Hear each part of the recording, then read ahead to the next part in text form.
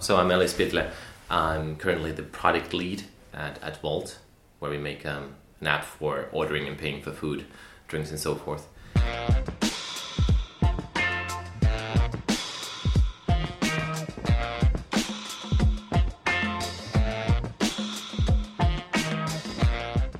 This is Sidetrack, an Arctic startup podcast about the entrepreneurial mindset.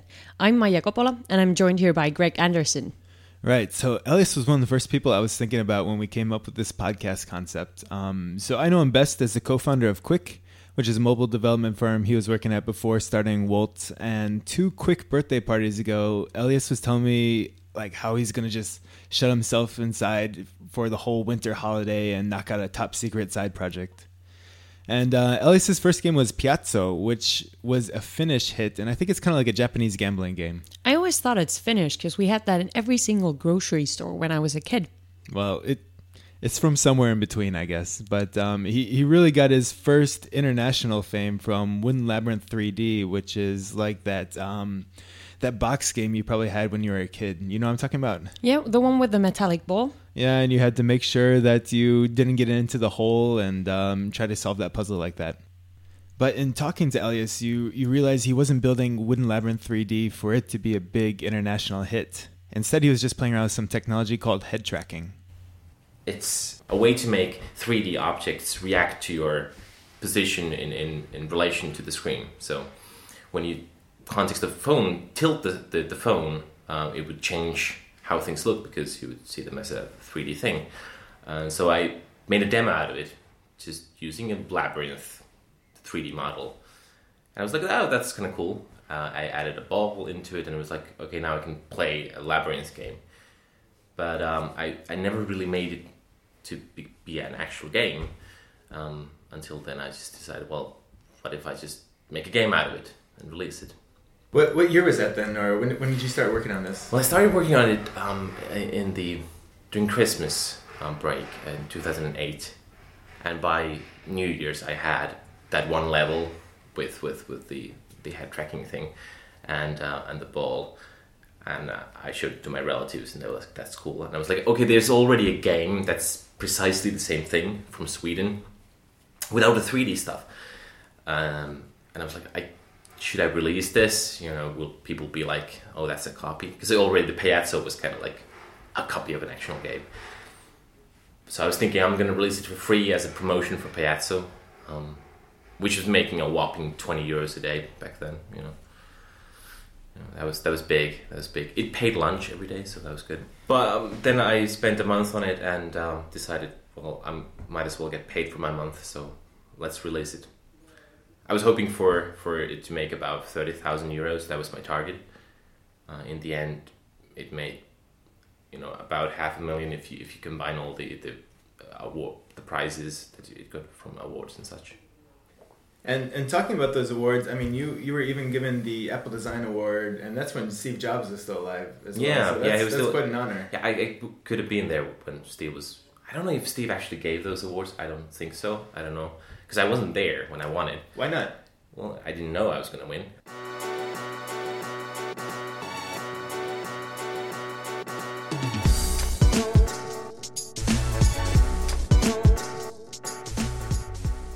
But Wooden Labyrinth 3D wasn't the only side project that Elias has worked on that's turned into something.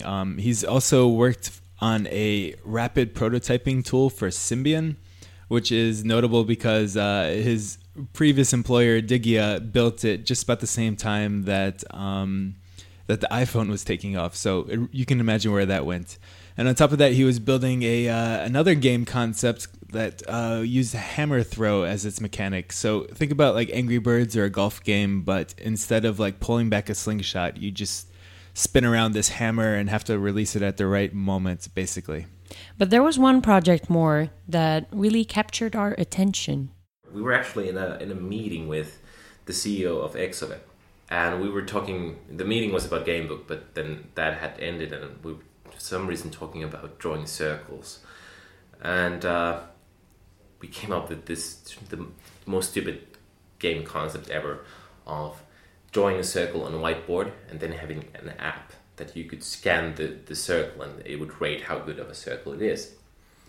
And then we had the meeting next time in 2 weeks, and then I came with the app that did that. And I was like, now we can do this. The strange thing is there was like a 10, 12 different circle drawing apps on the App Store by then. I was like, wow. But luckily enough, all of them were ones where you actually draw on the device's screen.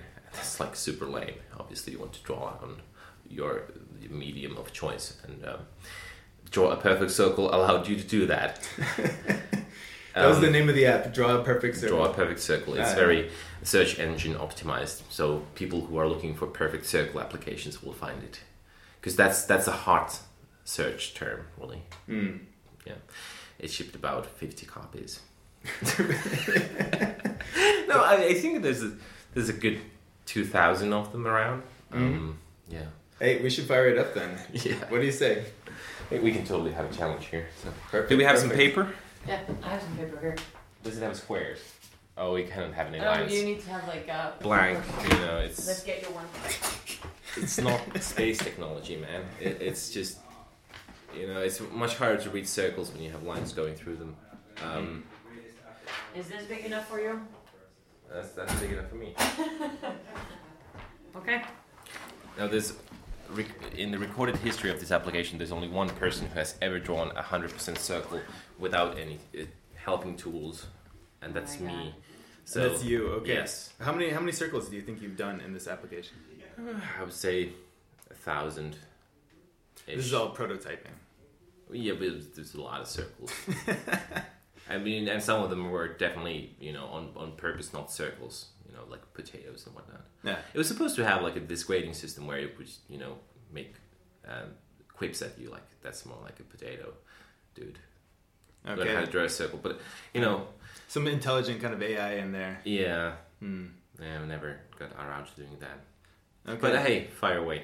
Well, before, is there any, just fire away. What is it? It's a circle, right? Yeah. Ooh. No.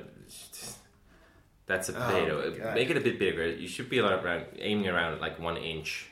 There we go. That's better. No. Too slow though, right? What's the technique? Well, I would draw slower than that. It's like you're rushing it. You know. Yes. Zen. There we go. That's okay. Shit. What's that? Oh, that one felt good. Okay, now you get to scan it yourself. Because you can totally cheat by scanning it at a, you know, angle. Yeah. So you can correct a lot of the... but you need to have only the one circle on the screen at the same time. Oh, man. There we go. Oh, that looks so bad now that I'm looking at it. Oh, well, it's 84. 84.3, okay. Yeah, okay. I may have to crush your dreams of circle dominance.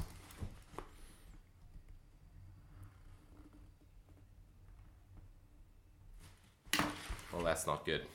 Let's see. Come on. That doesn't look like an 84.3. No, it doesn't. It looks more like... It looks more like 91.9. Oh, come on. It's dominated.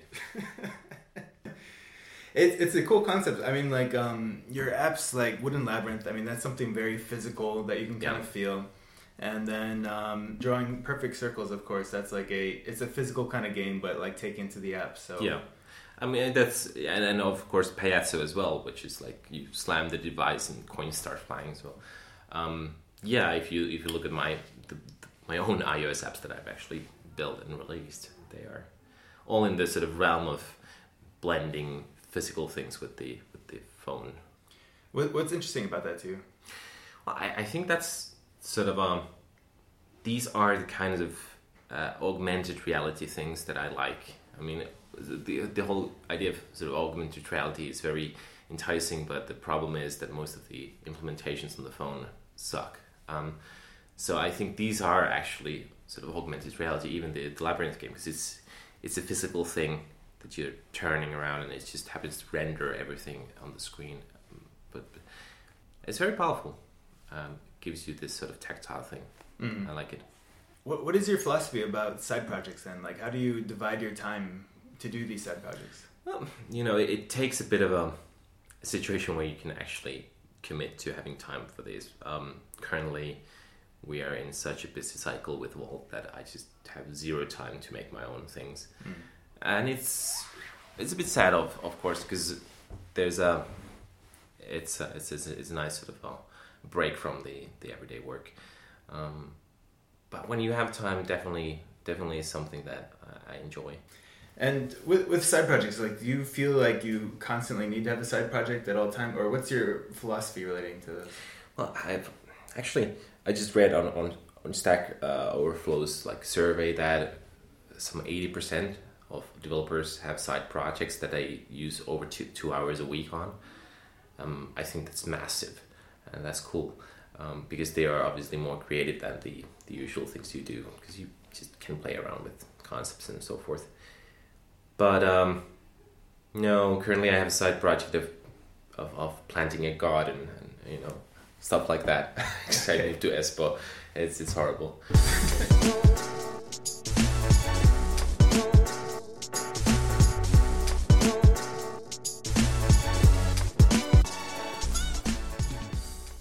Even though these are side projects that you kind of, you're kind of downplaying them, talking like, oh, it's just an app that, it measures your circles.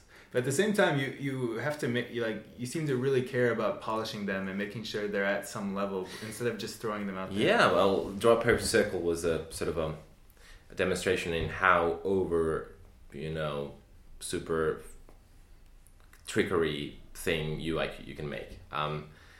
Unfortunately, it's not available currently, so you can't go and download it and check it out. But you can drag the screen in every screen. You can just touch it somewhere, and everything is moving if you pan it around or whatnot. It's just super polished, but it's also, a useless UI trickery everywhere. Now, that's something I enjoy, making a lot of UI animations and making it fluid. In more serious applications, of course, limiting it to something that is feasible. But when you're making an app for drawing circles, you're kind of allowed to do whatever you want. So I figured, why not make it so that you can actually, well, you can see here, I'll show it to you. You can just, all of these views, you can just, pan around in them and, Oh, so even in your Perfect Circle app, you're meshing in a few other side projects. Yeah, look at that. It has even 3D transition. That page turning thing. Come on, I can do it. Yeah, there we go. Nice. I think the whole technology part of that, the drawing the circle or scanning the circle took like 1/3 of the time, and the rest is the UI that basically has 2 buttons, but it's very complex underneath. Oh yeah, it makes sense. Total sense. Well, I figured that if you're about to make an app for drawing circles, it's just that it doesn't really have so much substance into it. It needs to have more style, so build it around that. However you want to justify it. Yeah. It still didn't become a hit. I was hoping that it was going to become a craze where people are like drawing circles everywhere. You can have in-app purchases for Draw the Perfect Square and... No. The monetization. Oh yeah, I forgot to tell. The monetization of that app has been totally worked out, and it's actually buying accessories of that. So you buy circles. So you buy this you begin with the 300 dpi printed perfect circle, and then if you're very hardcore, you buy this sort of laser etched super circle that is super precise, and then you try and scan it, because the scanning part is the other part, because you have to have it perfectly level with the plane that you're trying to scan. So there's the metagame of being the best scanner, and then you buy these perfect circles and then you scan them perfectly, and we sell those merchandises at massive upmarket. That is huge. Yeah, it's kind of like the Angry Bird strategy of getting that into every store. Yeah. Selling circles. I'm sure there's massive business in that. So I'm a bit sad that never panned out. I was sure that's going to be a massive hit in Japan or somewhere. It's like very zen. You just stare at the circle and you press the button.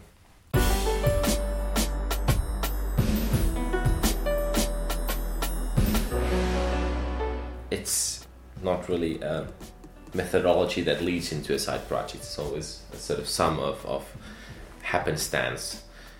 It's very hard to say where this come from, and that's the beautiful thing really, is that these are these random super crazy ideas that you can just make on your own in a secret laboratory, and when they are too crazy to be published, then you just bury them yourself and no one has to know that you've ever tried that thing.